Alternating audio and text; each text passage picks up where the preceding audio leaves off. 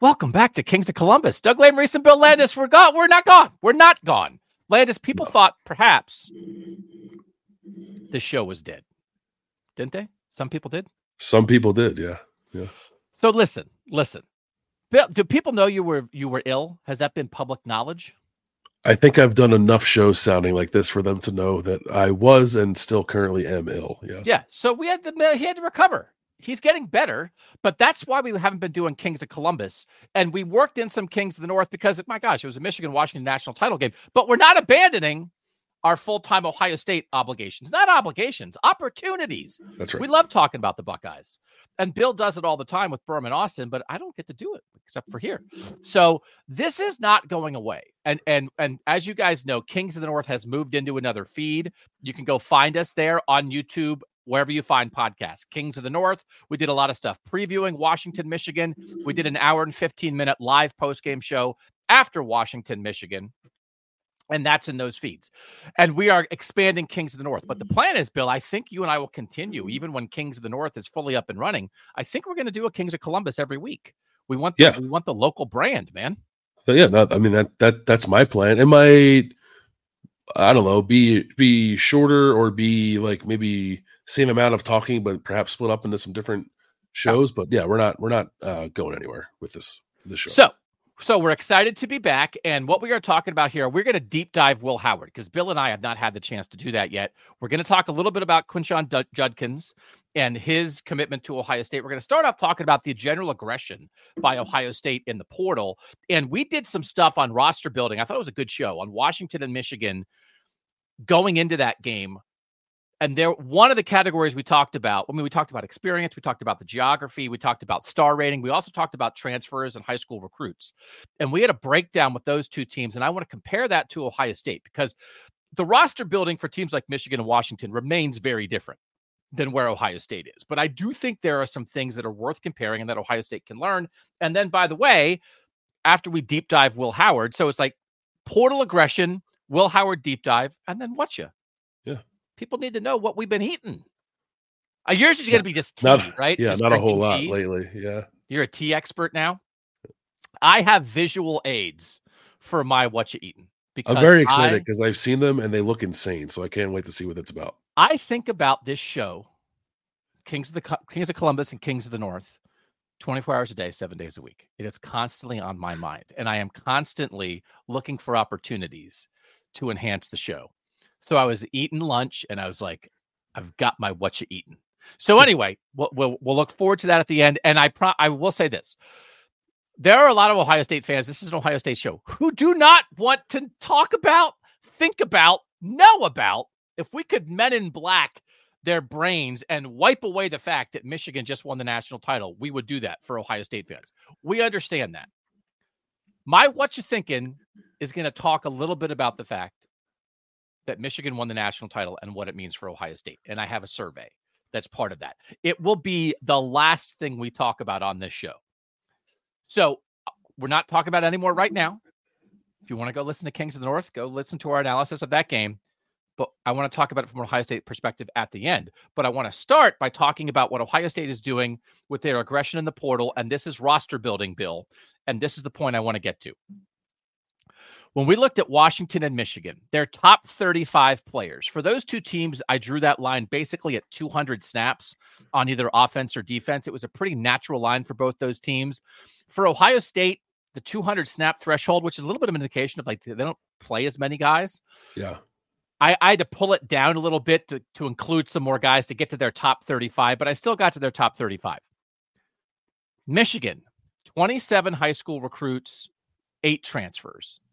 And I think 6 or 7 of those 8 transfers were like guys who arrived in 2023 and immediately became one of their top 35, which is basically guys that matter. Washington, 27 high school recruits, 6 major college transfers, 2 junior college transfers, but still 27 and 8 in who you got out of high school, who you added later. Do you want to guess what Ohio State's breakdown of their top 35 guys, offense, defense, what their breakdown was of high school recruits versus transfers in 2023? 33 high school, 2 transfer. 32-3. That's a very good guess. Because who are the 3 transfers? I was trying to remember them quickly. So Davis Nigbanosin. Yep. Josh Simmons. Yep. And then the other one's not a transfer this year. It's a little harder. Chip Trainum. Oh, right. Okay. So those are the 3 guys. So when you think about 27-8 versus 32-3, and Michigan is more specifically, right? Michigan, when you think about who they added, Ernest Hausman as a linebacker from Nebraska, who wasn't a starter, but was kind of like their next up linebacker who could play at times. 3 guys on the offensive line that they added this year, 2 of whom became starters. 1 became a top-level backup from them. Their second tight end, who's not their best tight end, but really is a starter offensively with their 12 personnel. Yeah. A starting corner that they got from UMass because they identified a hole and they went out and grabbed a guy. When you think about 2023 Ohio State, does 32-3 compared to 27-8 for Michigan and Washington seem off? Is that a little short? Would you say that's not the ideal mix for Ohio State? Or would you say, hey, Ohio State, you're Ohio State. Go recruit top 100 high school guys. And if Michigan and Washington have to patch holes, so be it. 32-3 is a good balance for Ohio State. I think generally it's a good balance for Ohio State. I'm of the mind that Ohio State shouldn't have to routinely patch holes in its roster with transfers. That's what the portal is there for Ohio State to do that.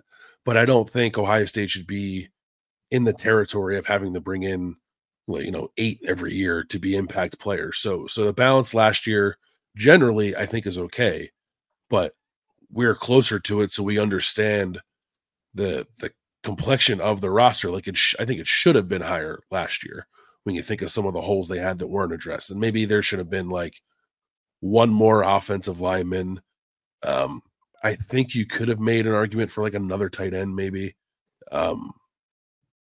And that's probably it. I don't know if I'm really nothing else on defense, but maybe it should have been a tick higher for that particular roster last year. But I think generally I don't have much of an issue with that balance there. Okay, so you don't have an issue, but it's changing.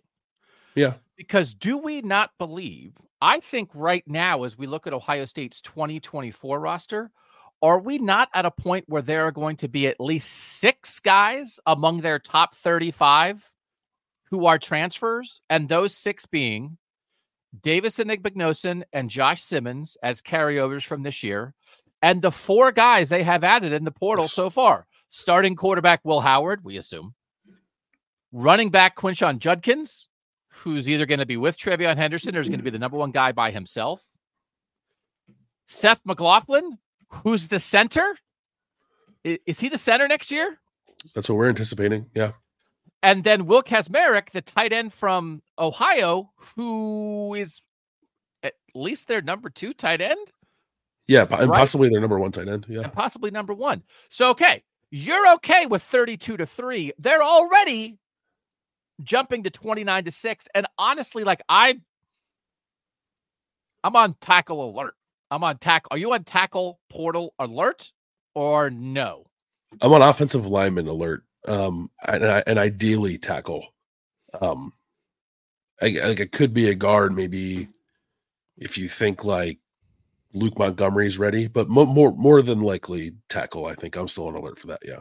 Okay. And then depending on some NFL decisions, I think that would influence if there's anybody else that you would think, right? So, I mean, there's some guys. Linebacker was a position as we record here on Tuesday morning. Tackett Curtis, the one-time Ohio State recruiting target who went to USC, just transferred to Wisconsin. When he went in the portal, it was like, oh, okay, I don't know. Maybe you go get Tackett Curtis. There certainly are some guys with all the depth they lost at safety. I think safety is a spot where you could maybe see them adding a guy who maybe doesn't start, but could become one of your top 35 players. So I do think it's possible that we get to, by next year, their mix is going to be 27 high school recruits and 8 transfers among their top 35 guys, which would now match what Washington and Michigan did. Yeah, and I don't as a 1 year thing. I don't necessarily think that's a problem. That is Ohio State doing what I think it should do, and maybe what it didn't do aggressively enough last year. I think they're kind of righting that wrong a little bit as they build their roster for 2024. My issue would only be if every year over year, Ohio State's in the neighborhood of 8 to 10 transfers who are impact players. I still think transfer recruiting is too much of a crapshoot for that to be reliable year over year if you're trying to win national championships. But as like a 1-year deal where you're plugging some holes at positions that, you know, had some subpar recruiting in the last 3-4 years, I think that's totally fine. And then like quarterback is an unexpected piece of this, but I think they clearly had to go out and get one, and they did with Will Howard. So I don't, again, as someone who's like on the side of Ohio State should be taking less transfers or fewer transfers more often, I'm still not like I'm not going to be an alarmist about this roster looking like it's going to have in the neighborhood of like 6 to 8 impact transfers among its top 35 players. Can I just give a shout out there for your self-correction from less to fewer? Like, Thank you. Not every podcast does that. You know who doesn't do that? McAfee. They're not correcting less to fewer on McAfee. Yeah. So I just want to acknowledge my wife is a copy editor. Like, this is, you know, chef's kiss. Congratulations. I don't even know what you said about like roster management for the football team that we cover, whatever, but like great grammar. I want to do this. As I say a million times, like on Kings of the North here, it's like, I want to create ways to analyze the sport. I want to create shorthands the way so many other people did. Once upon a time when I was still at Cleveland.com, I tried to create a basketball stat, which I named after Will Buford, which was like, if you go like if you take like at least 15 shots and like only and shoot like less than 25% from the field, it's a Buford, because he was 2 for 16 in the loss to Kentucky in the Sweet 16 or whatever that was. So like that didn't catch on. Have you ever heard anyone reference a Buford? I have not. I made up one when I used to cover basketball full time that I named after Mark Loving, and I can't remember what it was. Adam Jardy would know. He remembers it because he asked me about it all the time. I think it was like if you have like more, I think it was if you have like more turnovers than you had like combined made shots and free throws or something like that. I can't remember. Yeah. So that's what we're shooting for here. I do think this top 35 thing is a reference point. And again, I think there are people misjudging Michigan's national championship and talking about Michigan as if it's a nod to like bad recruiting. But when you talk about like the guys that play for Michigan, 63% of those 35 guys are blue chip recruits, either at Michigan or the school where they went to originally. So like, this top 35, your portal percentage of your top 35 guys, I'm interested in. And that might be something I dive into this offseason. But like, for instance, I think Ole Miss might wind up in a world where they're over 50% in the portal. And that's not a plan for anybody. But I do think it, like maybe in the range of like between 15 and 30% is the right winning range for good programs of your top 35 guys. And so Ohio State was not in that range in 2023, and they will be in that range in 2024. So I think that's worth noting. I can feel this from the NFL.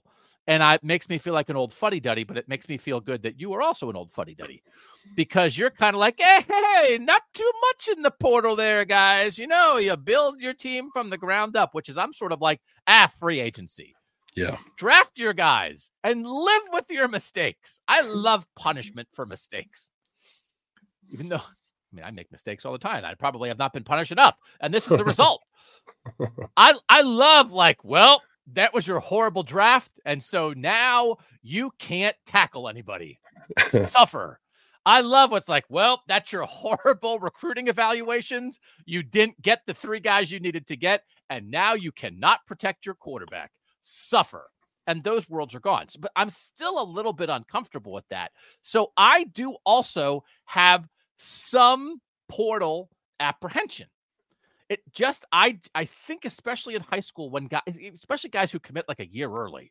And so like, even if you only get 3 years of them, but they were a recruit for a year and then they early enrolled, and it's like, you really get to know a guy. And I still think that experience in college football is the best experience.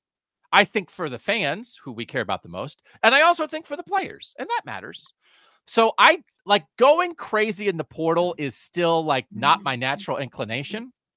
I asked this question of the tech subscribers. By the way, we're back. Like, it's one of those things, like sometimes like Ohio State's not in the playoff and Michigan's doing great. We're like, we're not going to hit you over the head with trying to sell you tech subscriptions on this show. That time has passed. We're hitting you over the head again.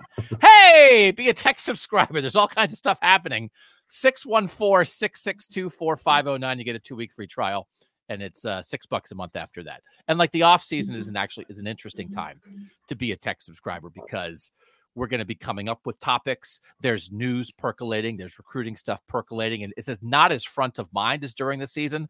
But then in its own way, the text serves like a very different purpose. That when it's during the season, it's natural. Hey, I'm subscribed to the text. Man, it's football season. Here we go. But then it's like, okay, maybe you're not thinking about football all the time. But it's like, hey, I got a text about football. I like football. Oh, what a nice February reminder. I'm shoveling the snow. What's this? Is this my spouse texting me? No. It's a text about football. Oh, the snow shoveling just got a little bit better because Bill Landis sent me a film clip. So it serves a different purpose. 614-662-4509. You text stop back to us and you get out. You can do it before the 2 weeks are up. You don't have to pay a dime. Survey. Ohio State seems to be getting more aggressive in the transfer portal, adding a quarterback, running back, center, and tight end so far. What do you think of Ohio State's increased portal activity? These are the choices, Landis. Basically, I like it. No, I'll start at the top. I love it. I like it. It's okay. I don't like it. Which do you think won among the tech subscribers? Love it. Love it. 52% love it. 42% like it. 5% okay, which I said, okay, I reluctantly accept it, but I much prefer high school recruiting and development, which actually is, I think, what I would vote for. 0% don't like it, which I wanted to leave the door open of like, listen, man, like this portal stuff is not what I signed up for. 0%. Yeah. 0. That's good. I'm glad that's the case. That's people understanding the state of play now. Yeah. What would you have voted for? Would you have voted for okay, or would you have been like it? Seems like you're definitely not love it. Yeah. Probably like it, I think. Okay. Because I think this cycle required it. Okay. Yeah, I would say like it. And that's how I couched it. Like it, needed now, but be careful to not overdo it. Yeah. Was what I said about like it. So that's fits you. I still am a little more towards okay. We're 94% love it or like it, more love than like. So that is, I think, an acknowledgement of the world, an acknowledgement of particular shortcomings at Ohio State that needed to be solved, probably only through the portal, and an acknowledgement of, hey, Michael Penix is a transfer. He looks pretty good. Bo Nix is a transfer. He looks pretty good. Drake Nugent and Ladarius Henderson and A.J. Barner and Josh Wallace sure seem to be helping out Michigan. Their transfers, they're pretty good. I think it is an acknowledgement of internal reality and external reality, which is healthy because it's not very fun to hate the sport that you love. So like go with the flow, man. Right? Oh no, what happened? Did something happen? Actually, it's just very funny. And Adam Jardy and I rarely text each other, but he just texted me about someone having a loving. For real? Is he listening to? Oh, we're not live. We're not live. We're not live. He just texted me. So it's when you have more turnovers than made field goals is what it is. Yeah. You spoke it into existence. It's so funny. I can't believe that happened. Get Mark Loving on the show. So this is, do you think, I do think this is both necessity, but also a bit of a transformation. This, like Ryan Day from being like, hey man, we don't want to bring guys in here and have them jump the line ahead of the guys who have been in the program, who we have relationships with, who have been working and building towards something. They just brought in Judkins, man. They spent a lot of time talking about Dallin Hayden's red shirt. Yeah. Which is just like, that would also, I think that's my ska band name, Dallin Hayden's red shirt. Dallin Hayden's red shirt. Dude, that's actually not ska. That would be reggae. Now, I can't do ska. All I know is the Mighty Mighty Boss Tones. So I don't have the voice for it, or else I'd hit you with some horns. Yeah. Yeah. Dallin Hayden's red shirt. Put your hands together. We'd be the opening act for the Dead Schembechlers. Dallin Hayden's red shirt. And then we wouldn't come out on stage because it's meaningless and it should never have existed. Dallin Hayden's red shirt. But like, is it when you see this now? So we'll talk about Quinshon Judkins and we'll sort of move into this part of it, and we'll talk about the excitement level specifically about adding him, a guy who's run for 1,500 and 1,100 yards last 2 years in the SEC. Is this a specific situation? Chip Trainum left, Evan Pryor left, Like the room's thinned out a little bit. They had a Mark Fletcher flip last year. They had another flip in this class. Like there legitimately is a hole, or is this an acknowledgement of like, no, it's not really situational. It's like, bro, good player in the portal. Like we're just going to get him. And we are no longer as worried about whether he's jumping the line ahead of one of our high school recruits. Yeah, this one is unique because I think it's kind of both, depending on what TreVeyon Henderson decides to do. I guess the best way to say it is like Quinshon Judkins came to Ohio State, and Ohio State took Quinshon Judkins, at least at the moment, under the impression that he and TreVeyon Henderson are going to play together. Now, TreVeyon still has to make his decision, and we'll see where that goes. But if that's the case, and it's just like, hey, a really good player wants to come to Ohio State, we weren't looking necessarily for an impact running back, but the best running back in the portal decided he wanted to come to Ohio State. Of course, we're going to take him. So I think it's that. And then if TreVeyon decides to leave, then it can kind of become more of the first thing you were talking about. But at the moment, I think it's more of like, what? Yeah, of course we're going to take this guy. And I don't know. I don't think Ohio State has ever really operated that way. All the portal action they've done to this point has been, I think, addressing glaring needs. And I think it's fair to say running back was a need, because even if TreVeyon came back and Dallin Hayden came back, he still only had 4 scholarship running backs, and 2 of them were true freshmen. But I don't know that you look at that room and say, like, we need to go get a dude. And they did get a dude here with Quinshon Judkins. So I think this is a more aggressive play than I think we're used to seeing from Ohio State in the portal. People all for it.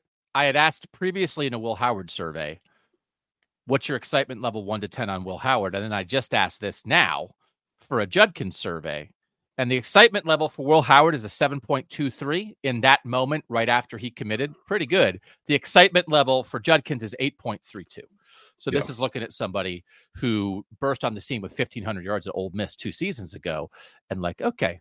And like, this is, it's an inelegant comparison, but if TreVeyon's back, and this is not a Judkins deep dive, because I almost think for us here on this show, and you guys have done more certainly on Snap Judgments, the podcast daily, talking about Judkins, we need to know if Trey's back or not before we deep dive him here, because it's such a different situation. Somehow, if he's back,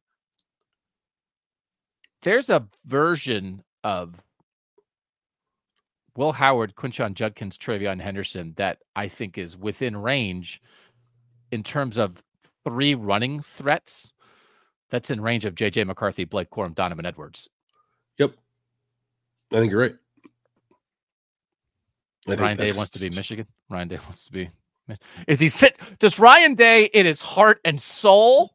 This is like love, right? People that love the one you're with, right? Like situational. Does Ryan Day situationally want to be Michigan because the opportunity to have a 3-headed rushing attack presented itself?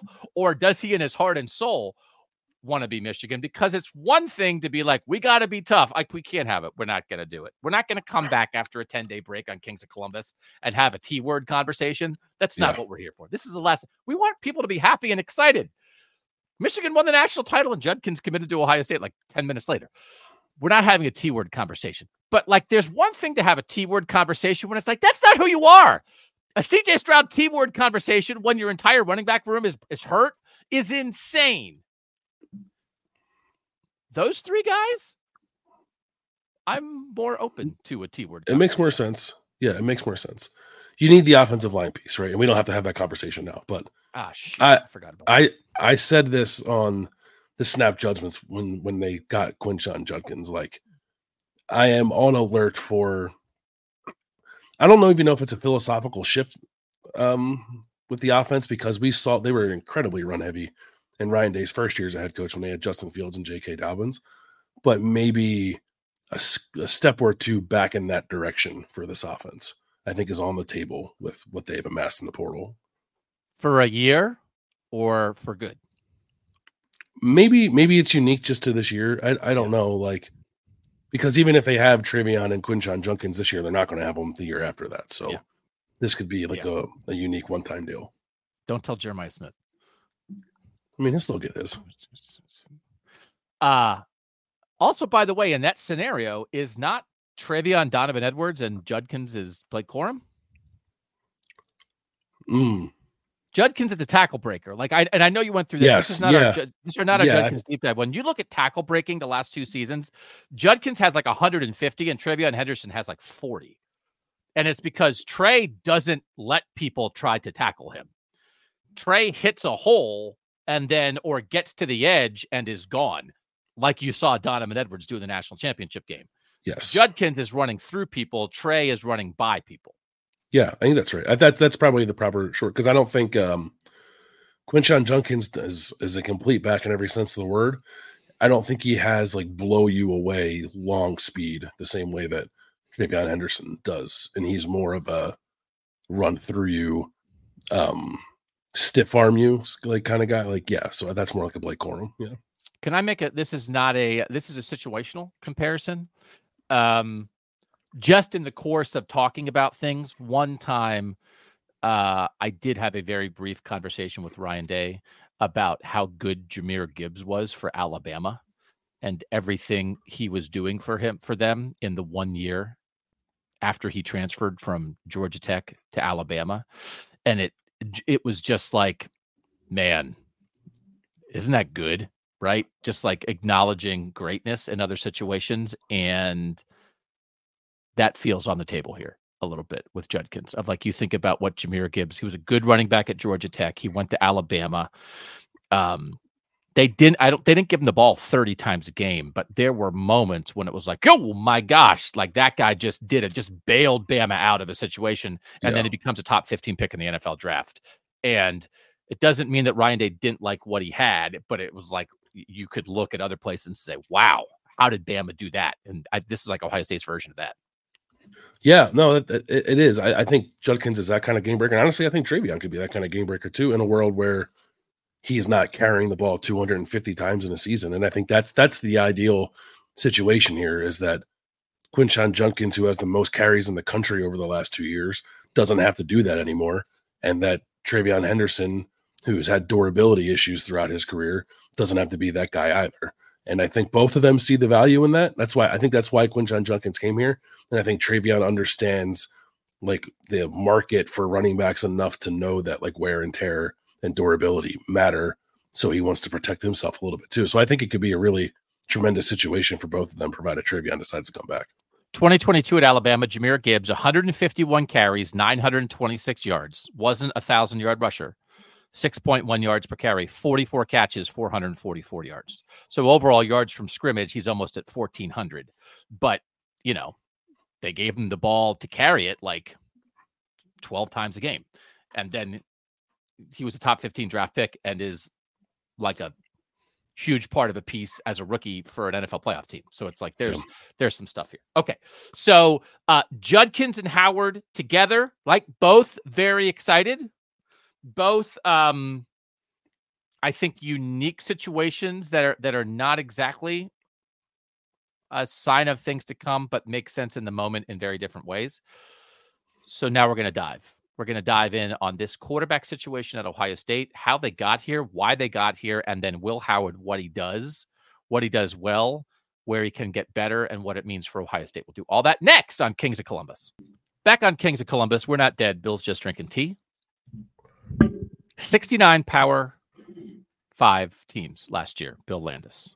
My rough estimation, I will do deeper dive in the offseason. How many of those 69 teams was their primary quarterback a transfer at some point in their career? So I have to get a little bit deeper. For instance, Jordan Travis started his career at Louisville and then played at Florida State for 4 years. I still count him as a transfer on this because he was not recruited out of high school by the team that he played for. For instance, Utah, Cam Rising started his career at Texas, then transferred to Utah, but then he didn't play. Bryson Barnes became their quarterback. He was a high school recruit. So Utah's plan was to have a transfer, but really then they played a high school guy. So I counted Utah as playing a high school guy. So there's a little, for teams that played multiple quarterbacks. Bottom line, generally speaking, 69 teams, how many played transfer quarterbacks as their main guy? 23. 39. Whoa, 39 really? 69. 39 of Holy 69. crap. Here is the breakdown by conference because Dougie be doing some math. Let's see. Oh, he has too many things in his notebook. Big Ten, 7 out of 14 transfer quarterbacks. Yeah. SEC, 8 out of 14 transfer quarterbacks. Big 12, 9 out of 14 transfer quarterbacks. Pac-12, 6 out of 12 transfer quarterbacks. ACC, 8 out of 14. And Notre Dame had a transfer quarterback. Wrinkle, of the 30 quarterbacks who were homegrown starters for their Power 5 teams, 14 of them have now transferred, including Kyle. No way. Really? So it's like, like last year in the Big Ten West, every single team had a transfer quarterback in the Big Ten West except Minnesota. Ethan Kaliak-Manis, that's how you do it. Transferred. So now I'm going to look and see like how many teams in 2023 and 2024 will play a homegrown recruit at quarterback both seasons. Like it's not right. So like Carson Beck at Georgia. Okay. Yeah. Right? Jalen Milroe, even though he got benched for a game, kept the job at Alabama. Okay. But like it is everywhere, brother. And so this is one of those things. And Justin Fields would have qualified for this a couple years ago. It's not like Ohio State never had a transfer quarterback before, but as they delve into this world for a second time, man, 39 out of 69. Welcome to the club, Ohio State. I can't believe it's that high. Like I knew it was the way of the world, and a lot of teams did it, but I didn't know it was more than half. Yeah, get ready. And like some of those teams, like the counted on your list had multiple transfer quarterbacks. Like Ole Miss has 3. I think Oklahoma State has 3. It's kind of it's insane. Yeah, it's like which of the transfer quarterbacks are you going to choose from? So, like the people who just like had their guy and never deviated, Clemson and Cade Klubnik. Okay. North Carolina and Drake May. Okay. It's just Georgia and Carson Beck. Okay. Even it's like one of those, it's like Vanderbilt, like played a homegrown quarterback and he transferred to LSU this offseason. Yeah. Like, it's like nobody can keep anybody. West Virginia and Garrett Green stands out. Like they kind of had a guy who's going to be their guy. Right. So it's the way of the world. So I wanted to get that out there. Context matters when Ohio State's kind of going through a thing. And maybe that's a little bit unfamiliar. It's unfamiliar here. It's normal in the sport. 39 to 69. Tell your friends. I can't remember where I had this discussion. I think we had this discussion. Does Ohio State need a great quarterback for the Ryan Day offense to function? Because coming into this season, I was very much on the good enough. Can Kyle McCord be good enough? Certainly no one was like, no, he's not going to be great, but will he be good enough? But then when you think about Justin Fields and CJ Stroud, they're great. Yeah. CJ's great. We did a CJ pod in the middle of the year on Kings of Columbus that was one of our lower listened to shows. The fact that we spent any time last year talking about whether CJ Stroud should run more makes me want to throw my microphone through a window. Like it's rare. So I think the bottom line is I want to get into a discussion later of how much Will Howard could elevate in the Ohio State offense, because Michael Penix wasn't Michael Penix when he got to Washington. He elevated. Bo Nix wasn't Bo Nix when he got to Oregon. He elevated. Jaden Daniels wasn't Jaden Daniels when he got to LSU. He elevated. He won the Heisman. Like the success stories in the portal are not as many fully complete, just pluck the guy and expect him to be the same. It's a lot of elevation. Dylan Gabriel was pretty darn good at Central Florida, but then it's a step up. I mean, I think Oklahoma was counting on a little bit of an elevation, got it to a decent degree. Now he's going to Oregon. Like, do you think so that's not, maybe we'll move up that conversation actually now, because it's kind of the same thing. Will Howard elevate? Must he elevate? Like, do they need a great quarterback? Or is a good enough quarterback, especially if there's a two-headed monster at running back, enough for Ohio State? And I will preface it by saying I would have said once upon a time, absolutely, like good enough is fine. And now I'm reconsidering that a little bit. And I wonder if like almost quarterback greatness is required for them to win a national championship here. I think I would lean more towards they need a great quarterback. The way the offense is designed, I just don't know that there's like a lot of easy throws in there. Like there are some for sure, but like you watch the way that Bo Nix was able to elevate at Oregon, like they put him in some pretty comfortable situations, get the ball out quickly, let the playmakers do it. You amass a ridiculous amount of production, and you become a Heisman finalist. And I think that's also similar for Michael Penix. It's different. Michael Penix throws the ball down the field more, but there's a lot of quick stuff in that offense too. I don't know that there's a lot of that in Ohio State's offense. I think Ryan Day expects of his quarterbacks to make strong, aggressive throws down the field, to make full field reads, to do a lot of like option route stuff. Like it requires, I think, a pretty high level of quarterback play. Now we can have a conversation about whether that's necessary, because I'm increasingly of the mind that maybe it's not, and perhaps the degree of difficulty is a little too high. And there's also the element too of like, if Ryan Day brings in a new offensive coordinator, like how does the offense change, if at all? But the offense that we've come to know the last couple of years, yes, I think it requires a great quarterback for the offense to be as good as it needs to be for the team to win a national championship. Okay. So it's not, and it really is. I mean, the conversation sometimes that I think were had by national media sometimes in trying to evaluate CJ Stroud and being like, well, I don't know, man. Is it just Jackson and Garrett and Chris? Is it just Marvin and Mecca? How much is it? It's CJ. It was CJ. And it doesn't mean that Marvin Harrison Jr. wasn't great this year, but it was CJ. And there was a lot of stuff that Justin Fields did that was Justin Fields. So you are saying that you do believe this Ohio State offense, for Ohio State to win at the highest level, does require a great quarterback the way it's currently constituted, but you think that could be changing depending on who a new play caller might be. It's still going to be the Ryan Day offense, but you can tweak some things.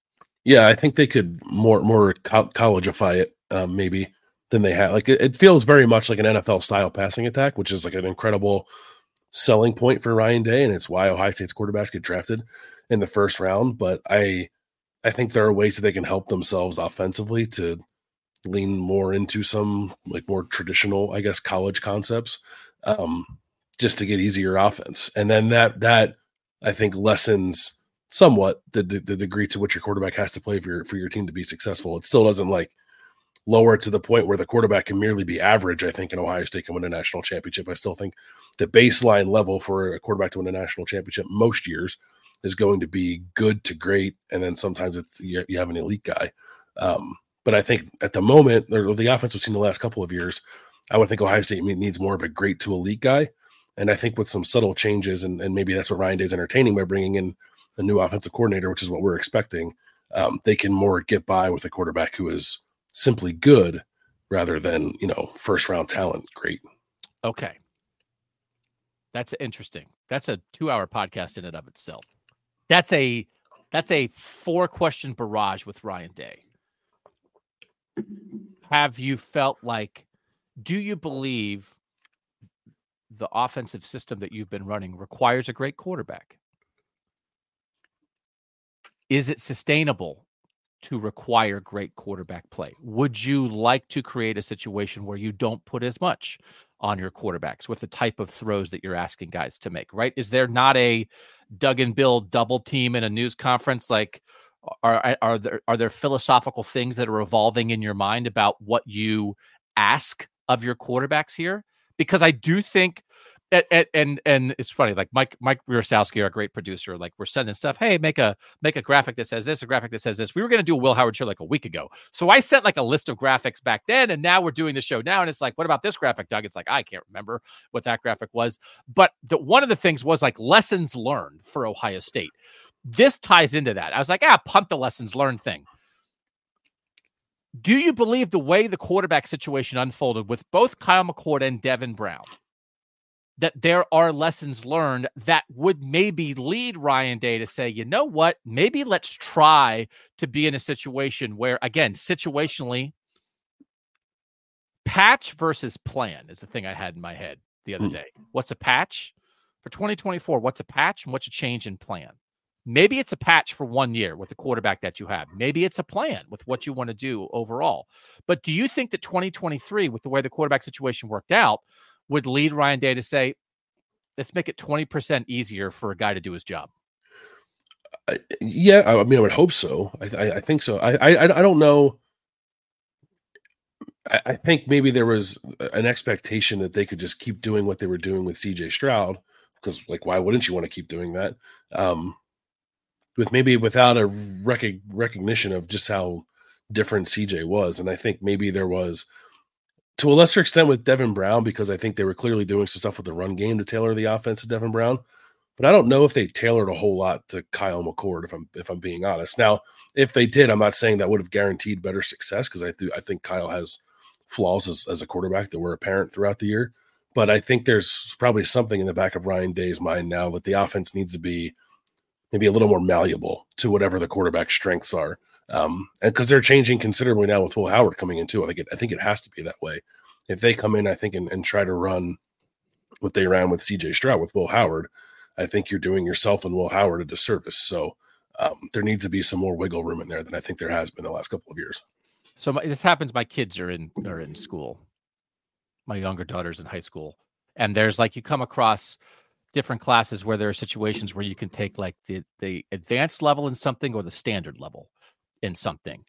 And, just depending on your strengths, what fits in your schedule, it's the same class, but maybe it's the advanced level.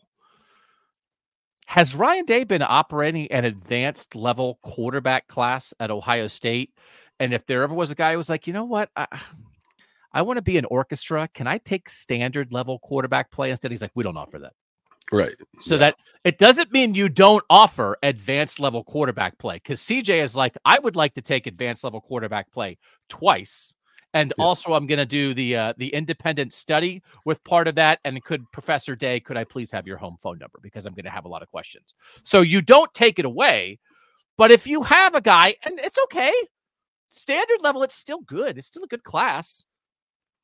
But maybe standard level hasn't been available and now they can make it available. Yeah, I think so. Like, and I like, just look at what just won the national championship. What did JJ completed 10 passes and they won a national title, right? And like, Georgia's offenses were very good, but they didn't have Peyton Manning at quarterback, and like Clemson won 2 national titles running the high school offense. That was just like RPO stuff all day. Like I think there has to be a better understanding of what actually wins championships in college football, or not to say that Ryan Day's offense can't win a championship in college football, but is there a way to not overcomplicate things for the quarterback if, say, he doesn't have the cerebral ability of a CJ Stroud, and then tailor it more to what that guy can handle? And there's plenty of ways to have a successful college offense out of that. I just don't know how much room Ryan Day had to entertain those thoughts maybe prior to this year when his offense kind of unraveled on him. And this is one of these where it comes into Ryan Day's workload, where it's like, hey, Professor Day, could you redesign the curriculum so we can offer both advanced quarterbacking and standard level quarterbacking? And he's like, I'm the principal. I have to teach the class. No, I can't redesign the curriculum. But now, if it's like, you don't have to teach it, redesign the curriculum, and then someone else will teach both classes. But just, can you give us the standard level version of this? This is like all the stuff that comes into play of like workload. And it's why the offense doesn't have to change. It's his curriculum. It's always been his curriculum. But let someone else teach the class. Because sometimes you get to a point where like, you don't have to be in the classroom when you teach the teacher. And so that'll be okay. So I do like standard level quarterbacking. And that's not a shot at anybody. It's just an acknowledgement that not everybody is CJ Stroud and not everybody is Justin Fields, because they were both extraordinary college quarterbacks in very different ways. And I don't think you can expect that. And you certainly cannot be in a world where if you don't have that, it makes it significantly harder to win. Of course, it's going to be a little harder to win, but I think you have to. All right, let's make it easier. So how much can they elevate Will Howard? And I want to deep dive him as a runner and him as a passer. So this is a brush across the top.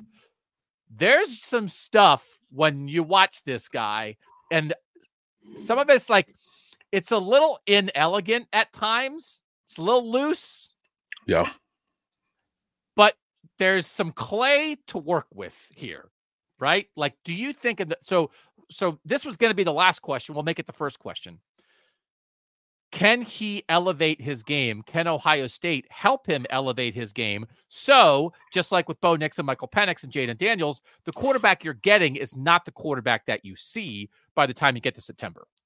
Yeah, I think so. I think that's why this marriage happened, because I think both sides believe that. Will Howard wants to improve his draft stock, and Ohio State, I think, sees tools within Will Howard that it feels like it can bring more to the forefront than Kansas State did, and only because part of it's the weapons around you, right? And I don't say that as to take away from the quarterback himself, but you watch Kansas State sometimes, and at least in my opinion, like there were times like Will Howard makes really good throws, and they end up as incompletions or interceptions because the receiver didn't run his route quite the right way, or he dropped the ball, or he caught the ball and then inexplicably threw it up in the air and ended up being an interception.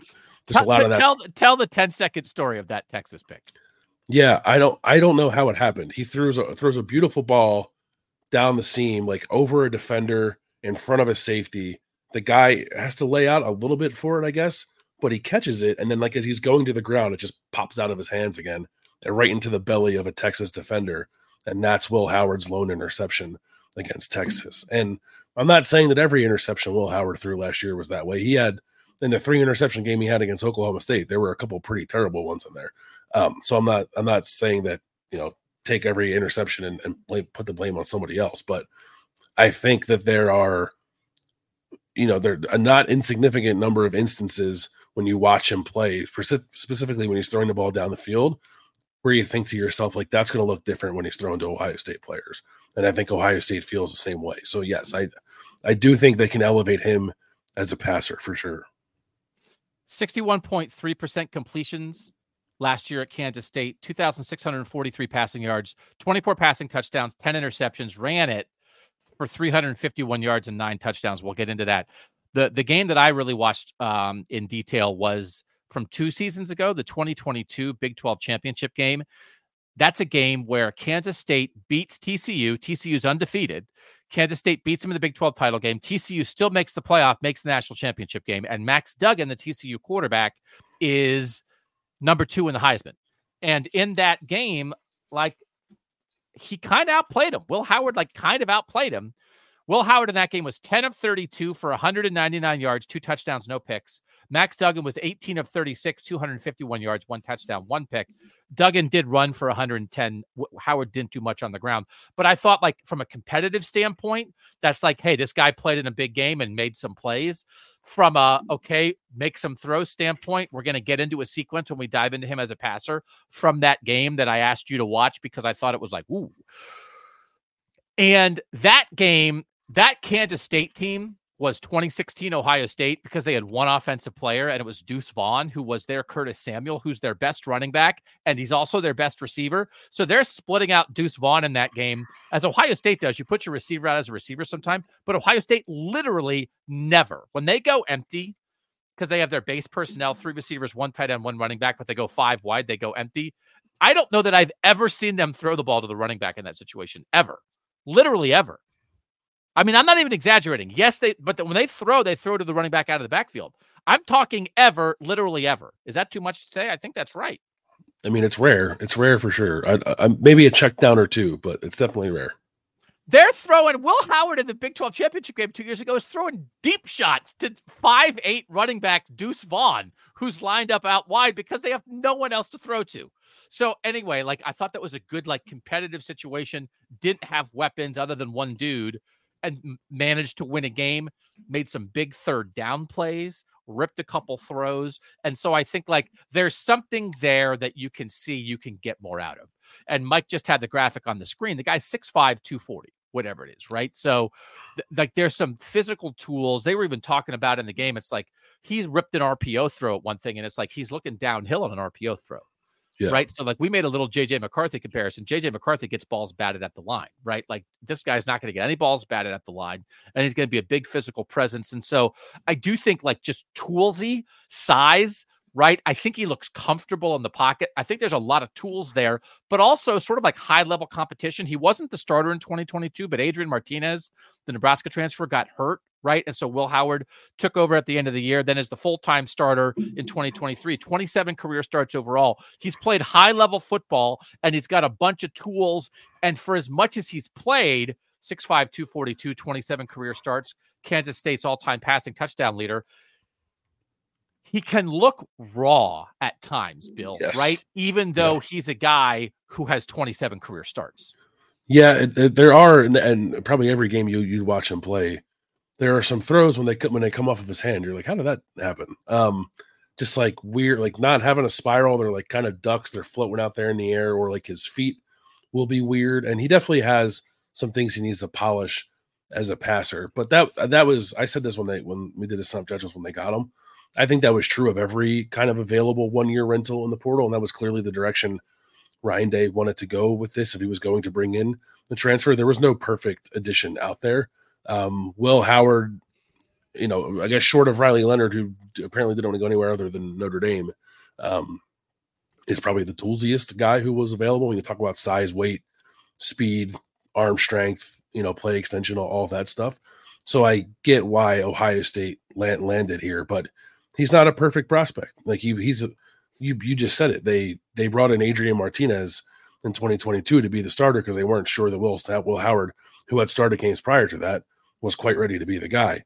And even this year, there were times when they put in Avery Johnson, a true freshman, to play. And I think there were points in the middle of the year where people thought that Avery Johnson might take that job from him. And to be honest, if Will Howard had decided to go back to Kansas State, I don't know that it's a guarantee that he would have won that starting job against Avery Johnson. So I think that's all important to keep in the back of your mind, that Ohio State's not bringing in a guy who's got no doubt about it first round stuff, but there's a lot to like. I think as long as you're confident that you can like bring it all out of him, that I think can lead you to believe that he's going to be or can be a really good starting quarterback in college football, and certainly better and more productive and more consistent than he was during his time at Kansas State.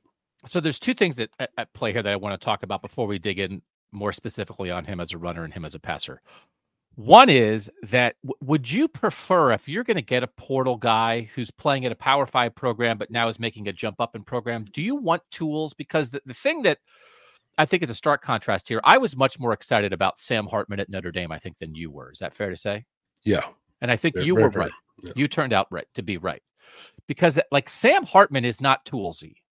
And Sam Hartman was a finished product at Wake Forest. And so when he goes from Wake Forest to Notre Dame, all you're doing is thinking, well, let's have better talent around him. And then actually it's like, well, Notre Dame had a bunch of young receivers. They had a good tight end. They had a good running game, but they didn't have Marvin Harrison Jr. and Emeka Egbuka. They didn't have Rome Odunze and Jalen McMillan. So it's like, what better thing are you going to get? And he actually, he wasn't better at Notre Dame than he was at Wake Forest. He actually might have been worse because Wake Forest ran sort of a specific kind of mesh, hold the ball, wait for guys to get open kind of offense that maybe fit him better.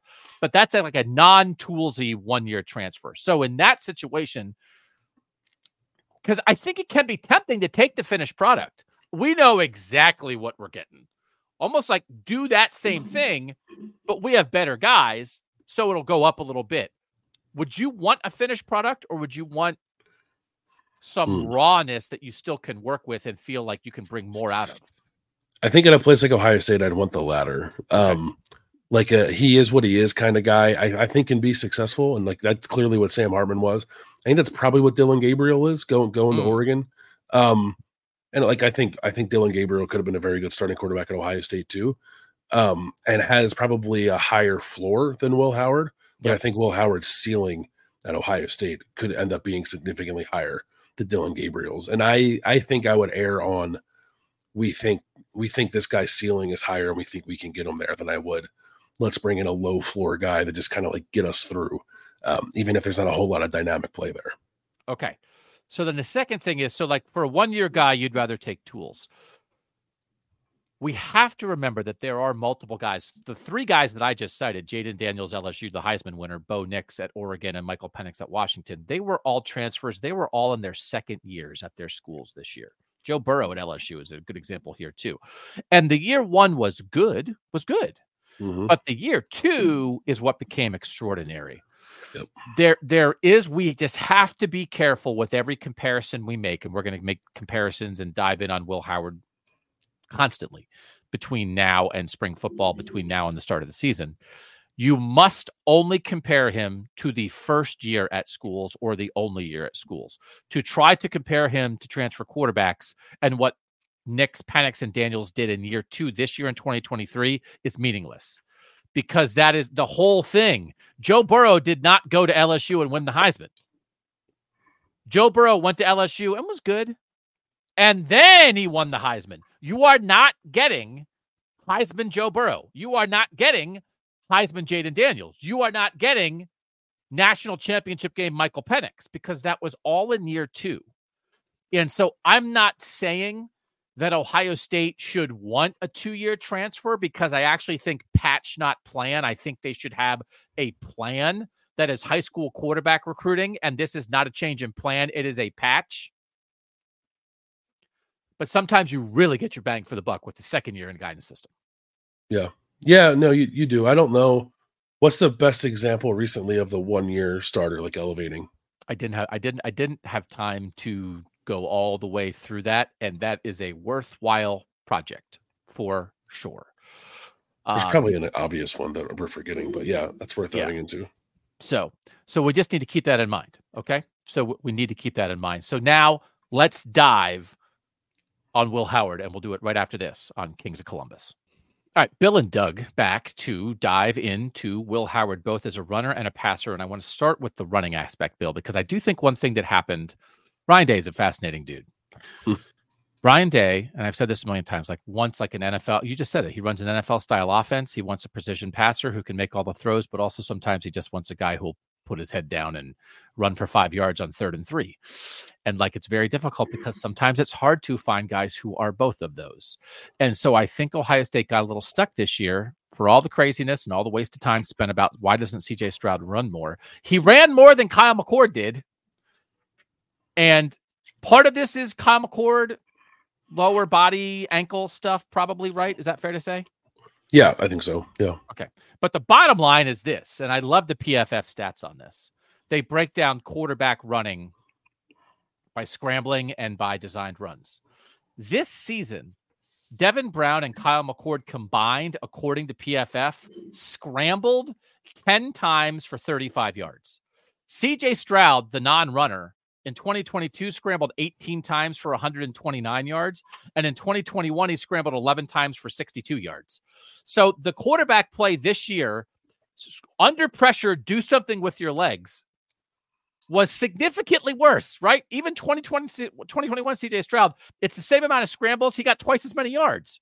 So you took out a quarterback doing anything with his legs. I made a federal holiday out of the fact that Kyle McCord scrambled for a first down against Notre Dame. And it's also the play where he hurt his ankle. Yeah. But I asked Kyle McCord 7 questions about it and asked him if he should get a medal for it, because it never happened. So I thought it was a ridiculous conversation with CJ Stroud, because it's do you understand that he's Dan Marino? Just accept that. He throws it so, but when you don't have that, man, oh man, do you wish your guy could scramble. So Will Howard as a scrambler is very interesting to me, because let me run through, since Ryan Day got here, scramble yards by the Ohio State quarterbacks. 2023, McCord and Brown, 10 for 35 combined. 2022, CJ, 18 scrambles for 129. 2021 CJ, 11 scrambles for 62. 2020 Justin Fields in the shortened COVID year, 33 scrambles for 308. 2019, the full Justin Fields, 42 scrambles for 322. 2018, when we made a federal case out of Dwayne Haskins not scrambling, and then he ran in the Maryland game, and again, people had a parade. 30 scrambles for 146. You thought Dwayne Haskins didn't move enough. He ran 3 times as much as Kyle McCord and Devin Brown and gained 4 times as many yards on scrambles. 2017, JT Barrett, 27 scrambles, 239 yards. And now that's Ryan Day's career, right? So JT, Fields could, of course, run, but even Haskins and Stroud ran more than what they did this year as scramblers. Will Howard, 7 scrambles, 42 yards. He does not scramble. He did not scramble. But when I was watching that TCU Big 12 championship game, there's a 3rd and 7 play where they brought 6. They blitzed him, brought 6 guys. He evades it. and he ran for a first down on 3rd and 7, he can do it. I think this is a critical component that Ohio State can elevate Will Howard and bring this out of him. I think it should be part of his game at his size and with his athleticism. The idea, you can see him, I think, a little bit on the film, Bill, see an opening and step up and not go. I think he needs to be much more like a 200-yard scrambler for Ohio State this year. 7 for 42 is not going to cut it because that's McCord and Brown stuff. That wasn't good enough. Nobody's going to expect him to be C.J. Stroud as a diagnoser and as an accurate passer. So how do you make up for that? Do something with your legs in the pass game, not the design run game. We'll get to that. I think getting him to understand when to scramble is hugely important, and I think this is the number one place where he can elevate. I think so too. One of the things that I noticed when watching him that I found a little concerning was I felt like he would hold on to the ball too long sometimes, and not necessarily sit on one read, but just kind of like go through his reads slow, and then someone's in his face and he's getting sacked. And I think there's probably more opportunities to be quicker about that process, but also to embrace your athleticism. And like maybe once you get to number 2 and that's not there, just pull the ball down and run because he can run, which we'll talk about more here. It's very odd to me that he has over 1,000 designed rushing yards and only 85, I think, in his career scramble yards. That discrepancy doesn't make much sense to me. I will say, like, I don't know that I saw a guy who's like sudden in the pocket in a way where you can like spin away from pressure and then extend a play or then scramble. Like CJ Stroud was actually very good at that. But I do think, like, to your point, the field around you step up and then realize that there's an opening there for you to scramble rather than look for a throw, I think is where he can elevate and I think needs to. It's a critical piece, I think, of any successful offense that, a quarterback can be a threat to get a little something with his legs when you call a pass and there's nothing there. And I think it's worth pointing out that like CJ Stroud probably did it more than we remember him doing it, but I still think there were opportunities for him to do it more. Like I can remember specific examples and get games against Iowa where he could have stepped up and scrambled and gotten something and instead took an incompletion or took a sack. So I do think that's critical. I think that is, and maybe it's not the number one way where I think Will Howard can elevate, but it's pretty high up on the list. I think Ohio State needs to get him more comfortable as a scrambler because I think to this point, he's not shown himself to be tremendously comfortable doing that. And you don't have to be spectacular, but it was so bad for Ohio State this year. Scramble yards, according to PFF, Jaden Daniels, the Heisman winner at LSU, led the nation with 721 scramble yards. Jalen Milroe, the fastest quarterback I've seen since Lamar Jackson, was second at 521. There were 31 quarterbacks that scrambled for at least 200 yards this year, just in the Power 5. There were, this is just the 69 Power 5 teams. So there's that, like half the quarterbacks, 31 of the 69 scrambled for at least 200 yards. There were 55 quarterbacks that scrambled for at least 100 yards, Bill. That's practically everybody. Kyle McCord scrambled for 28 yards. Yeah. It's nothing. It's literally nothing. And I always said every time C.J. Stroud crossed the line of scrimmage, he became less dangerous than he was behind the line of scrimmage. But that's because, did you see what he did this year? Did you see what he did this year? He was an NFL quarterback in college. People were asking an NFL quarterback in 2022 to run more. It was ridiculous. They didn't have an NFL quarterback in 2023. I don't know if they're going to have an NFL quarterback in 2024. Yeah, fair. Okay. So guess what? It's what you said. In 2022, too often, there were people who I think asked an NFL quarterback to play like a college quarterback at Ohio State. In 2023, a college quarterback too often played like an NFL quarterback. Let's acknowledge that Will Howard is a college quarterback and have him play like a college quarterback. You must scramble. You must scramble. Must scramble. Must scramble. You can do it. Designed runs. 109th. Kyle McCord was 109th in the Power 5. There's only 69 teams. There's 40 backup quarterbacks who scrambled more than Kyle McCord. It's insane. I'm blowing your mind with stats today. I mean, I knew it was bad. I didn't know it was that bad. Yeah, that's where I do. That's what I do. Put it on my tombstone. I knew. I knew it was bad. Kings of the North, Kings of Columbus. I knew it was bad. I didn't know it was that bad. Designed runs. Total yards on designed runs this year. Ohio State quarterbacks, 43. Kyle McCord and Devin Brown combined. 2022, CJ Stroud, 59 yards on designed runs. 2021, CJ Stroud, 10. That's fine. Don't run him. He's too valuable. 10 yards on designed runs. 2020, shortened COVID year, Justin Fields, 209 yards on designed runs. 2019, Justin Fields, 366 yards on designed runs. Dwayne Haskins, 2018, 2 yards on designed runs. It's not what he does. JT Barrett, 2017. This is why Urban Meyer exploded. JT Barrett in 2017, 657 yards on design runs. The next year they went to 2. Yeah. And I still could picture Urban in my head when I asked you, like, what's this like for you to not have a running quarterback this year? And he's like, and that's 657 to 2. Will Howard in 2023, 385. He doesn't have to be JT Barrett, but I think he is in the range of Justin Fields as a designed runner.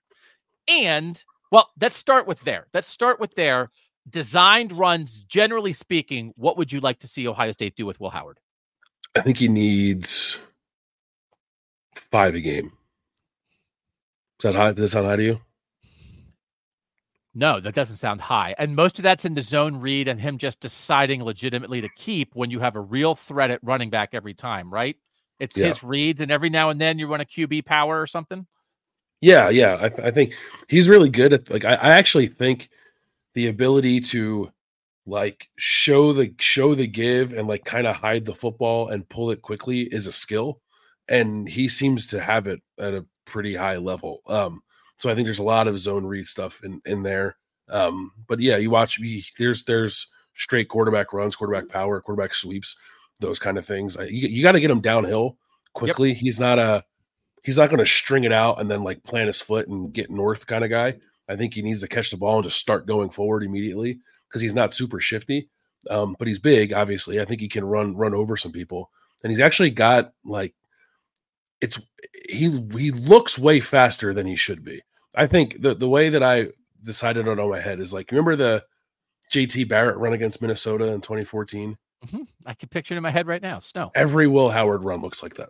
Mm-hmm. Where it's like, how is he running away from people? But he does it. And it's effective. I couldn't give you a good explanation on it. But he's, like, not explosive and shifty. He's just fast when he gets ahead of steam, I guess. So get him that head of steam as fast as you possibly can. But yeah, I don't know that you get the most out of the Will Howard experience if you're not running him a handful of times a game. And I'm not even talking about scrambles. I'm talking designed runs. Yeah. What does this mean for the red zone? Ohio State touchdown percentage in 2023 was 64%. That ranks 47th in the entire nation. 2022, and we have to talk about this briefly, there was 74.6% touchdown percentage, which was 6th with a non-running quarterback. Generally speaking, okay, they are around 65% red zone touchdown percentage under Ryan Day. And generally speaking, that's around 40th in the country. 2017, 66%, 2018, 61%. 2020, 64%, 2021, 64%, 2023, 64%. They have 2 good years since Ryan Day got here. In 2022, 75%, they were 6th. In 2019, with Justin Fields and J.K. Dobbins running the ball, they were 78%. That was 4th in the country. Okay. So they've been very good in red zone touchdown percentage twice in Ryan Day's 7 overall years here. One of them was because they had a great runner at quarterback and a great guy in the backfield. The other was the year when they couldn't run the ball at all, but they had an NFL quarterback, I guess, just picking people apart in the red zone, right? Yeah. Will Howard's not going to be 2022. Let's set the standard for them at 75% red zone touchdown percentage. 2019, it was 79%, 78.7. Because he had 9 rushing touchdowns this year, and, like, all the consternation. This was a huge thing for Washington going into that game against Michigan. They were not a great red zone team because, like any great throwing team, if you don't have a quarterback run threat, it can get difficult. Will Howard, I think, and that's why there was a Devin Brown package this year. That's why they tried to have a Tate Martell. Oh, no packages. You know what? Why is Will Howard bad for UPS? No more packages. He's a package. That Will Howard, he's a package. He's his own package. Sometimes in life, man, you've got to be your own package. Now we're just talking. Now I'm just giving people. I'm a life coach now. Be your own package. He is going to solve every red zone problem that Ryan Day, as a guy who likes to coach a passing offense, has thought he's had. He is the solution. I think they should be in contention to be the best red zone offense in the country in 2024. Yeah, I agree, especially with the running back addition with Judkins is part of that. But Will Howard, you said he had 9 rushing touchdowns this year, right? 8 of them were in the red zone.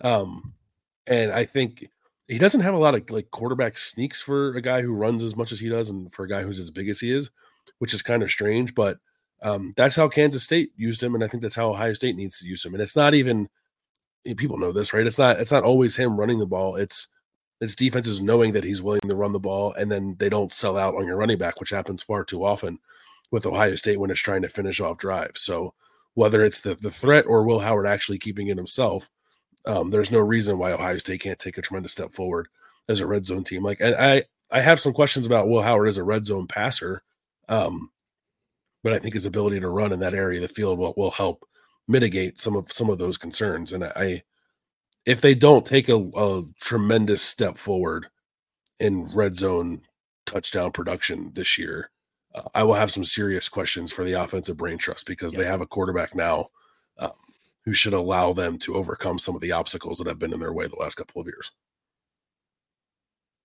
What are we going to call the sneak? Kyle Pile is pretty short-lived. The Will spill? The Will drill? The Will drill? The Howard Powered? Howard We'll Power. figure it out. Howard Power's not bad. Howard Power. They should be good at that. Let's talk about him as a passer. What do you think? I think I see an ability to make all the throws that he needs to make. I don't see the consistency that would make me like super confident that he's going to quite get there in 1 year.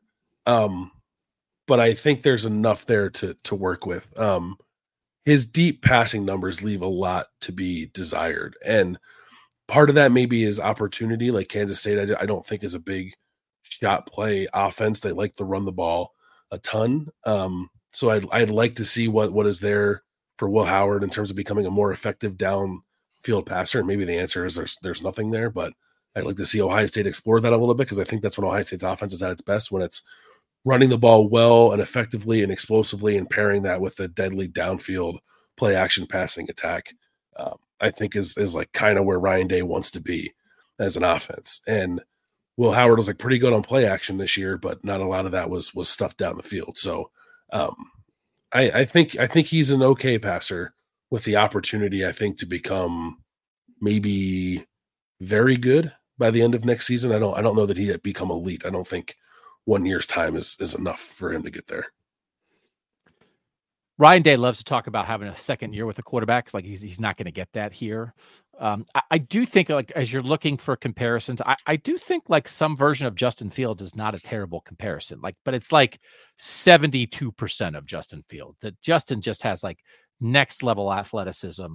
I think has some like next level touch on the deep ball. Like there's some stuff there that like Will Howard's not going to get there. But the idea that it's going to be a return to a running quarterback is a big deal, and just like a big physical guy. And it, Justin Fields is not CJ as a passer, but Justin does a bunch of different things that CJ can't do. So just for Ohio State fans, it's a return to more like something like that.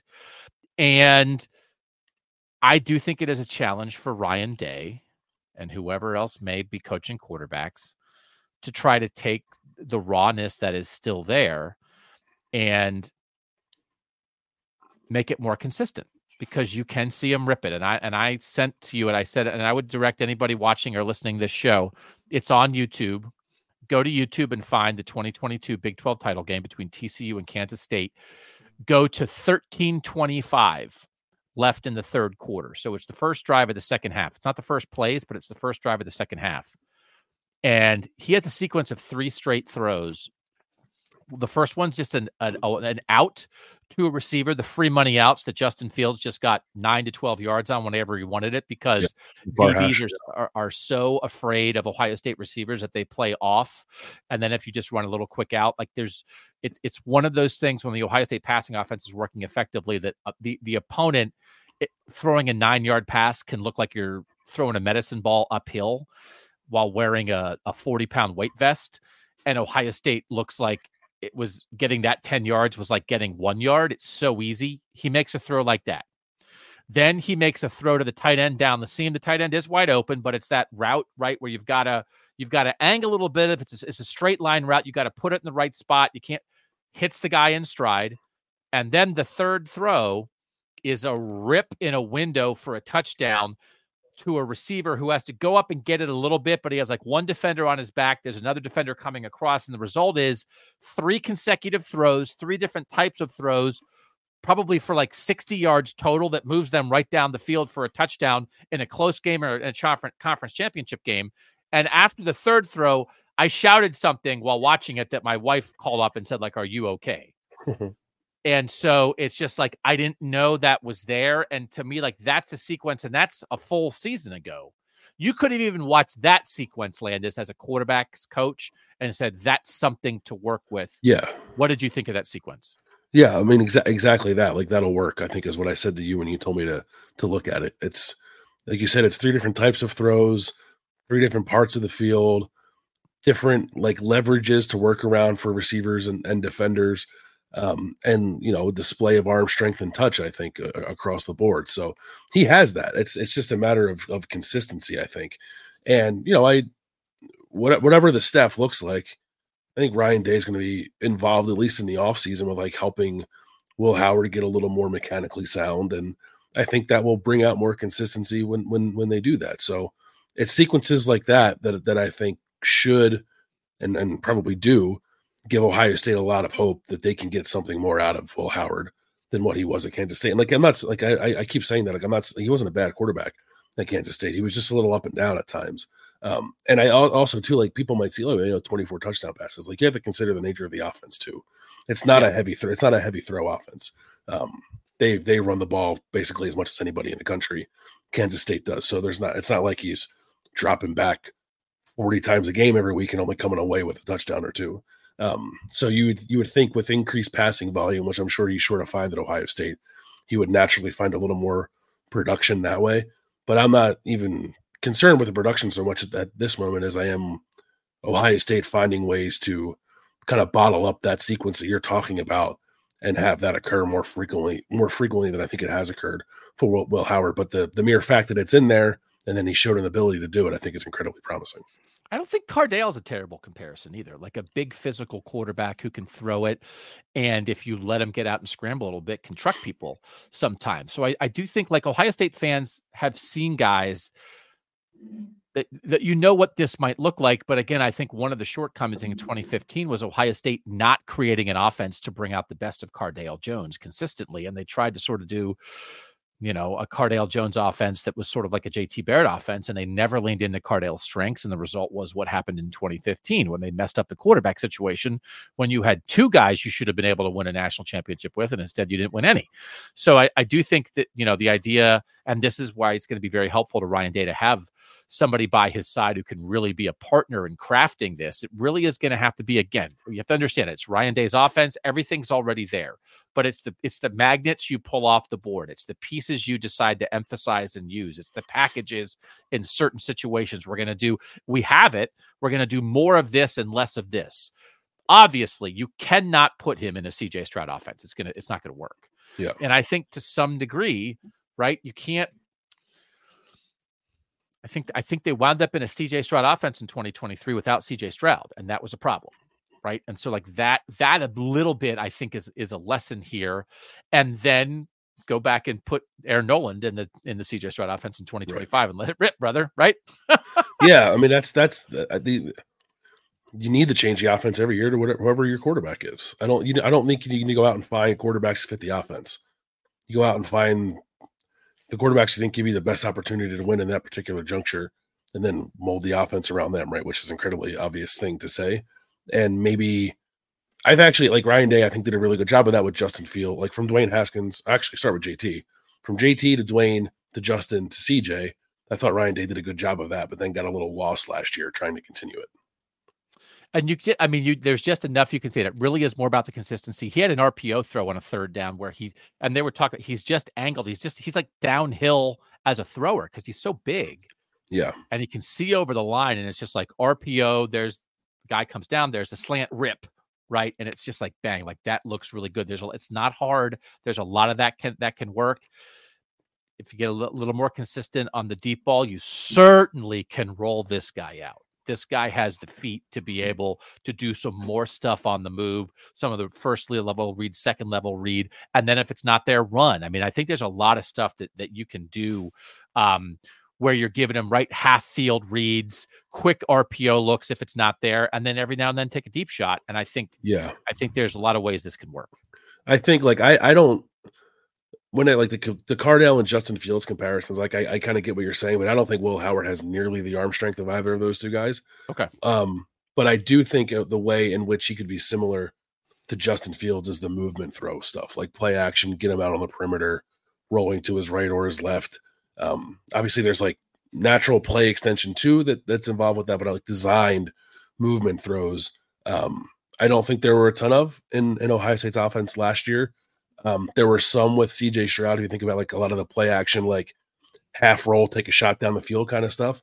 I think you could see some of that come back into the offense too, because I do think, Will Howard's a good athlete. He doesn't necessarily look like one when he's moving, but like I think he's like a well-balanced dude who understands like spacing and like his environment around him in a way that can allow him to kind of get himself out of trouble at times, but also then operate on the perimeter while keeping his eyes down the field because he's so big and making plays that maybe just weren't available to Ohio State last year. So I think they need to embrace all that stuff.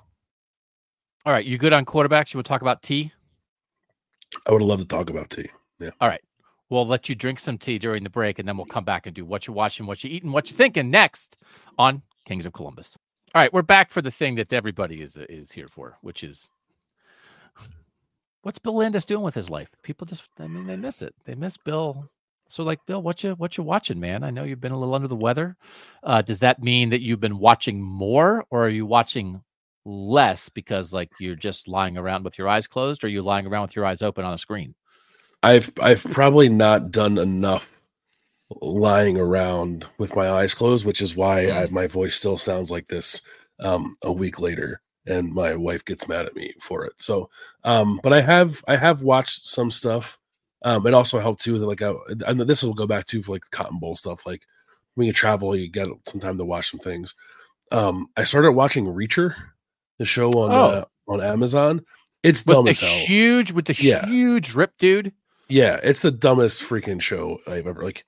The guy is like simultaneously like the smartest cop, the smartest lawyer, the smartest detective, the smartest soldier.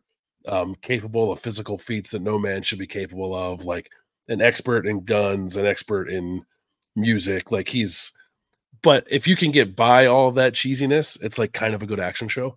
So I've enjoyed it. And I watched the first season, and like the second season's available now. And I watched the first couple episodes of that.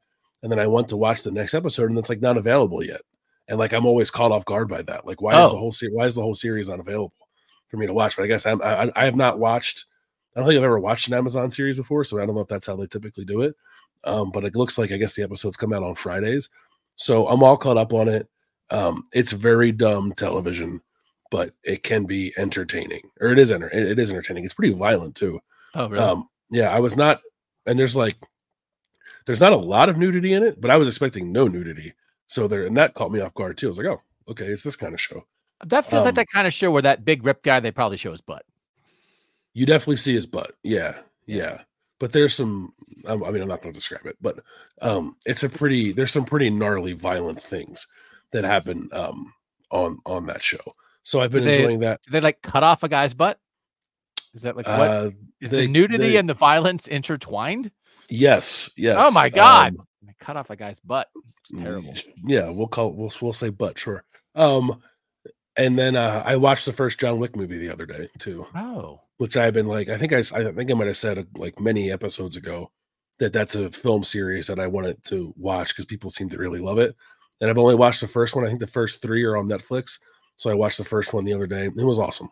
It was really good. For real? Oh, yeah. Okay. Again, like it's like pure action and violence and just like people basically getting killed for 2 hours. But it's really well done. And like I don't know enough about that world to know like if it was a book first, if it was made for a film or not. But it's like it's interesting the way that they've like crafted the world of professional hitmen in that show and like how that like underbelly sort of operates. It's kind of fascinating. So when you are watching violence, do you want to watch violence by a normal sized guy or by a big puffed up rip dude? Oh, I think I prefer normal, like from a normal sized person. Because I will say, I saw the Reacher commercial with this big puffed up rip dude, and I was like, I don't think I know who that is. Where has this guy been? He's so big and so puffed up. He's the biggest guy beating people up since Arnold Schwarzenegger, right? Because he's even like bigger than The Rock. And I will say, I kind of like the big puffed up rip dude. Like I'm intrigued by this big puffed up rip dude on Reacher. Whereas like John Wick is like, I don't know. Keanu Reeves, like he was in a movie with Diane Keaton. Now he's shooting somebody. I don't know. That's not my thing as much. Like I want, like if you, I don't know. I don't want a normal sized person. I want a bigger than life. So that guy, could that guy be the next Schwarzenegger? Do you think? He's so big. He's gigantic. Yeah, I think he could be. Excuse me.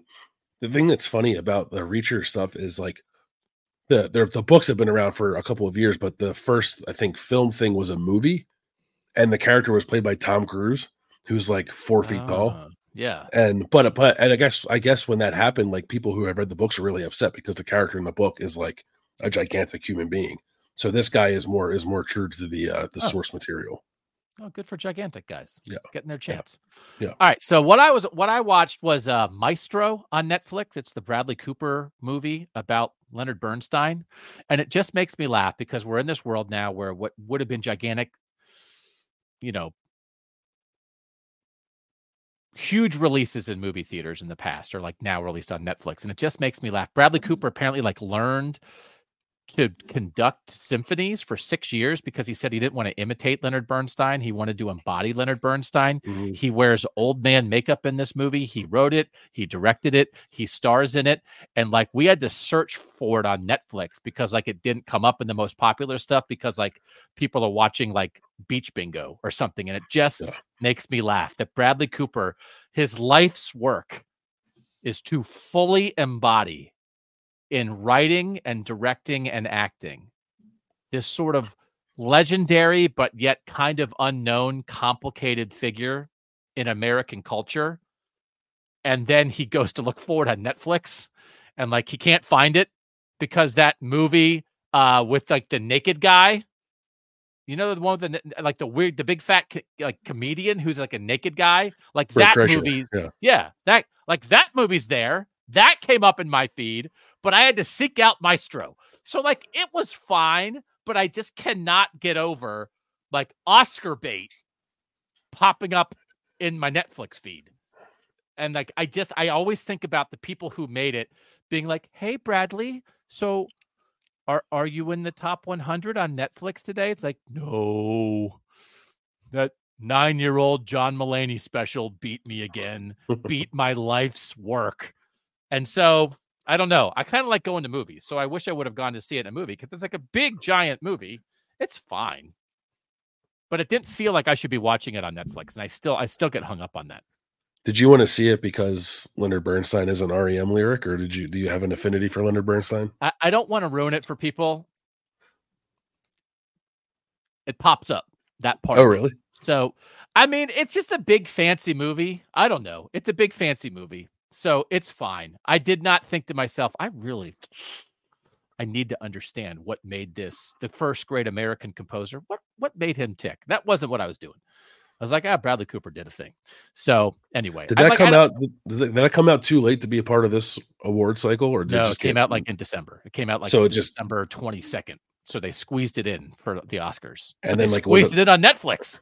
But it wasn't like nominated for like I was watching the Golden Globes like half the other night, like half paying attention. It wasn't. There's nominated for fancy movies. There's too many. Like it's Oppenheimer and Killers of the Flower Moon are taking all the fancy movie stuff. I think right now. So yeah. He's going to get a little squeezed out. So, it's fine. It's fine. What are you eating? Can you eat, or are you on a full hot liquid diet and that's it? Yeah, I mean, I can eat, but I've been eating mostly soup. Soup and toast and Raisin Bran have which I realize doesn't kind of go with the other two. But that's mostly what I've been eating. And also probably enough cough drops to kill a person. Yeah. Which there's probably, I'm eating the sugar-free ones, thankfully, but there's still probably a limit, right, to how many cough drops one person can and should eat. No. Okay. Cough drops, if so, I'd be dead because, right? Cough drops, secret candy of school children. Wasn't that the best? I mean, when you grow up in the North and it gets to February and it's like third grade teacher, I have to have my cherry Ludens. Yeah. My delicious cherry Ludens.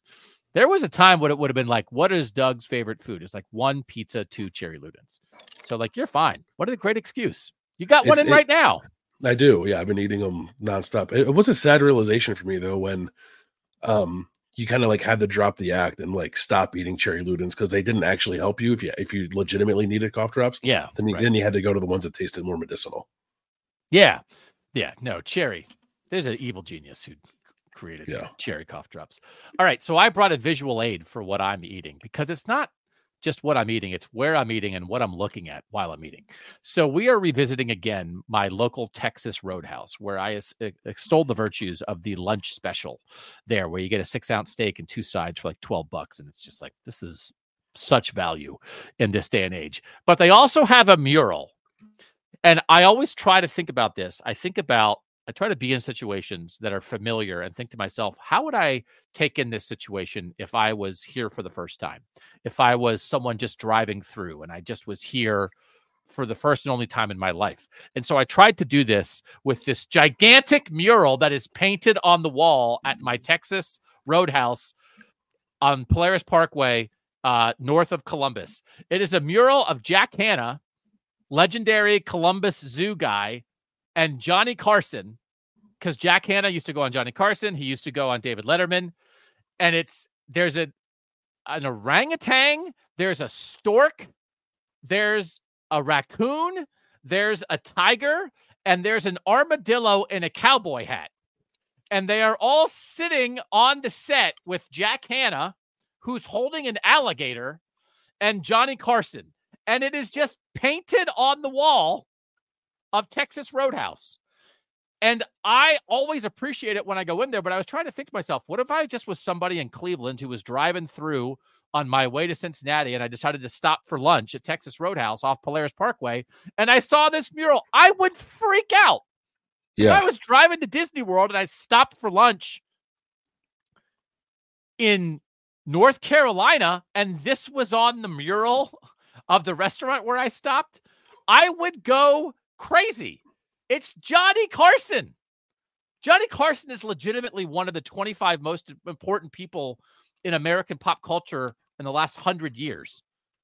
It's Johnny Carson and the Columbus Zoo guy that used to be on his show. It's a very good likeness, Landis. You're watching it. If you're listening on the podcast, you just have to trust us. This is a crazy mural. Can you imagine eating a steak next to it? No, because I would have too many questions because the chimpanzee, the stork, the alligator that's on Jack Hanna's shoulders, the raccoon, the tiger, and is that an owl? Are lifelike representations of those animals. And then there's a cartoon armadillo dressed like a cowboy. And is there also a cartoon alligator in the corner hiding behind the chair? Yeah, I think so. And the cartoon armadillo is smoking a cigar. Why? Why are there two cartoon animals and why is one of them dressed like a cowboy smoking a cigar? I just would want to be at this Tonight Show taping. Would you not? What a great time everybody's having. Yeah. But Jack who was the Hanna, guy? Was it Ed McMahon? Was that his? Yeah. Did Ed McMahon ever dress like an armadillo cowboy? Is that what they're getting at? The armadillo cowboy killed Ed McMahon and took his job. Yeah. It really looks like Jack Hanna. And again, if you don't know what we're talking about, Jack Hanna, who was the guy who ran the Columbus Zoo, made the Columbus Zoo famous, and he would be the guy that would go out on these late night talk shows and bring on live animals, and then the animals would interact with the host. He did it on Johnny Carson, did it on David Letterman. And like, I can remember watching Jack Hanna, like before I lived in Columbus. It's like, now I live in Columbus and this is Jack Hanna land. So if you're listening on the podcast, go find the picture. It's up on the YouTube show. And I wanted to appreciate it like a tourist, because if I was coming back from vacation, I would be like, you would not believe what I saw in South Carolina. Yeah, it's the first thing I tell everyone about. Yeah. And instead, it's 3 miles from my house. Yeah. All right. What are you thinking about? I'm not thinking about a whole lot, and I think you have a more involved one, so I'll keep mine short. And it's not even a thought really, but the day we were supposed to record this last week was my son's first birthday. Oh, and we ended up not recording it. But my thinking then was going to be to wish him a happy birthday, so I'll just wish him a happy belated birthday here on this episode. Georgie boy's doing good. He's doing good. Yeah, he's gigantic. He's tall enough now to reach the doorknob on our front door, which is great. Yeah, he's not walking yet, but he can like hold himself up and stand. So now we have to like rush to baby proof our entire home because he's too tall. You want to know? I just saw this. This popped up in my Instagram feed. People said it's like it's a trick to help a baby walk. Is you give the baby a ball to hold in each hand. And so someone was like, I saw this on Instagram to see if it works. And they did it to their baby. And the baby didn't walk, but it stood for the first time on its own for like 10 seconds. It's almost like they're focusing on the balls and they're not thinking. And then they just walk. So, that's interesting. Maybe we'll try that later on today. Plus, maybe you'll turn him into like a shortstop or a pitcher. Yeah, that'd be great. So happy birthday to George. Did he have like his 1 year checkup yet? Are you getting like percentiles for height and weight or anything yet? We did not have that yet. I don't think. I know he's the percentiles. Yeah, weight wise, I think he's okay. He's like kind of middle of the pack, but length wise, he's been off the charts every time we've gone. Length is what matters. Yeah, that's right. Landis is all about length. Yeah. All right. So this is what I'm thinking about, and this is what we're going to talk about Michigan very briefly. I just am reminded of the fact, the last 2 seasons, Ohio State played the national champions down to the final play and down to the final minute. And so for all the things that Ohio State needs to improve, for all the things they are going to fix, for all the changes they are making with the coaching staff and in the transfer portal, the last 2 years, they were right there. First with Georgia and now with Michigan. And I know it is impossible for Ohio State fans to look at a Michigan national championship that way. But I can't help but think about that to some degree, Bill. Because I do think it is very different of like, man, Ohio State can't get by Michigan and Michigan's not even a title contender. And Ohio State couldn't get by Michigan and Michigan went 15-0 and won it all and beat everybody in their path. And I think there is something to that. And the idea that Ohio State is that close, because sometimes, that has not been the focus. No. The last 2 months around Ohio State football. It has not been, they are that close to being a national championship team. But is that not something that you would take away from this season? That for all their flaws, they are that close to being a national championship team? Are you thinking that way or no? No. I don't think it's wrong to think that way. I think there's probably a large group of people of the belief that Ohio State is like really far away from competing for a national championship, and that's a good reminder that they're not. But I'd be lying if I said my mind went there last night when I was watching Michigan win the national title. I think it's hard to look past the Michigan of it, and then like take the logos off of both teams and say to yourself, Ohio State was like one play away from beating the eventual national championship the last 2 years. But I do think it's valuable perspective. It's probably worth keeping in mind. But I hadn't really thought of it until right now. Oh, good. Okay. I thought about it a lot. And I know. Like for Ohio State fans, I obviously, like you can't. But if you could, I do think, because I think both things are true. And I don't know. Ohio State is the most both things are true thing I think team you could cover in almost any sport. They're simultaneously achieving at a high level, completely collapsing on themselves. Right? They're simultaneously historically excellent and falling short of everything they're trying to do. Right? All these things are true at the same time. But the thing that I have always said for the past several years is like they're on two paths, right? There's the national championship path, and there's the beat Michigan path. And what happened was like Ohio State didn't converge those paths. Michigan converged those paths for them. So previously, the way I evaluated Ohio State before the 2023 season is like, man, they're trying to win a national title, but they can't beat Michigan. So they have to beat Michigan, but they might be able to win a national title anyway, but they're separate things. Little did we know that we would get to a point where beating Michigan and trying to win the national title was the same thing, because Michigan was the best team in the country. And again, we talked about this a lot on Kings of the North. I know there's a lot of people watching and listening to this who did not consume Kings of the North. There's somebody on Twitter who said, like, listen, guys, I appreciate the show. I downloaded it to give you a download. I cannot watch it. We get that. Appreciate that. Yep. Which is why we're giving you a tiny, tiny sample of this right now. I think Michigan was underestimated this season because of the soft schedule and because of the sign stealing stuff. And so it was hard to get a view on Michigan. And I think, I mean, I'll be honest, I think I said all year, Michigan's good, Michigan's good, Michigan's good, Michigan's good. I think there were some people who thought Michigan was overrated. And I think that affected in the moment the view of the Ohio State-Michigan game. A lot of people picked Ohio State. A lot of people thought that was going to be Michigan's comeuppance. That was going to be where it's like, okay, they were only winning because of the sign stealing. They're not that good. They're a fraud. They haven't played anybody. And then Michigan wins. And now to see what they've done in the 3 games since then against Iowa, Alabama, and Washington, I do think it should affect the perception to some degree. So I think I tried to tell people all year, do not underestimate Michigan. It does you no good as an Ohio State fan to think that Michigan sucks when they don't. All you're doing is like setting yourselves up for failure because you think, we're going to beat Michigan, they stink. Or you're like underestimating your own team because you're going to think that if they lose to Michigan, it's a complete failure by Ohio State, rather than acknowledging that Michigan's a very talented team that does a lot of things well. And so if you ever were on the Michigan stinks bandwagon, what has happened is that's been proven wrong. And I think in some way, if you could let it happen, I think it should be 5% soothing to Ohio State fans, even though I know I'm talking into the void and nobody agrees with that. Yeah, I mean, I'm not going to be the one to tell Ohio State fans that. I know. But it's a nice sentiment. I'm trying to help people enjoy their team more. Final survey.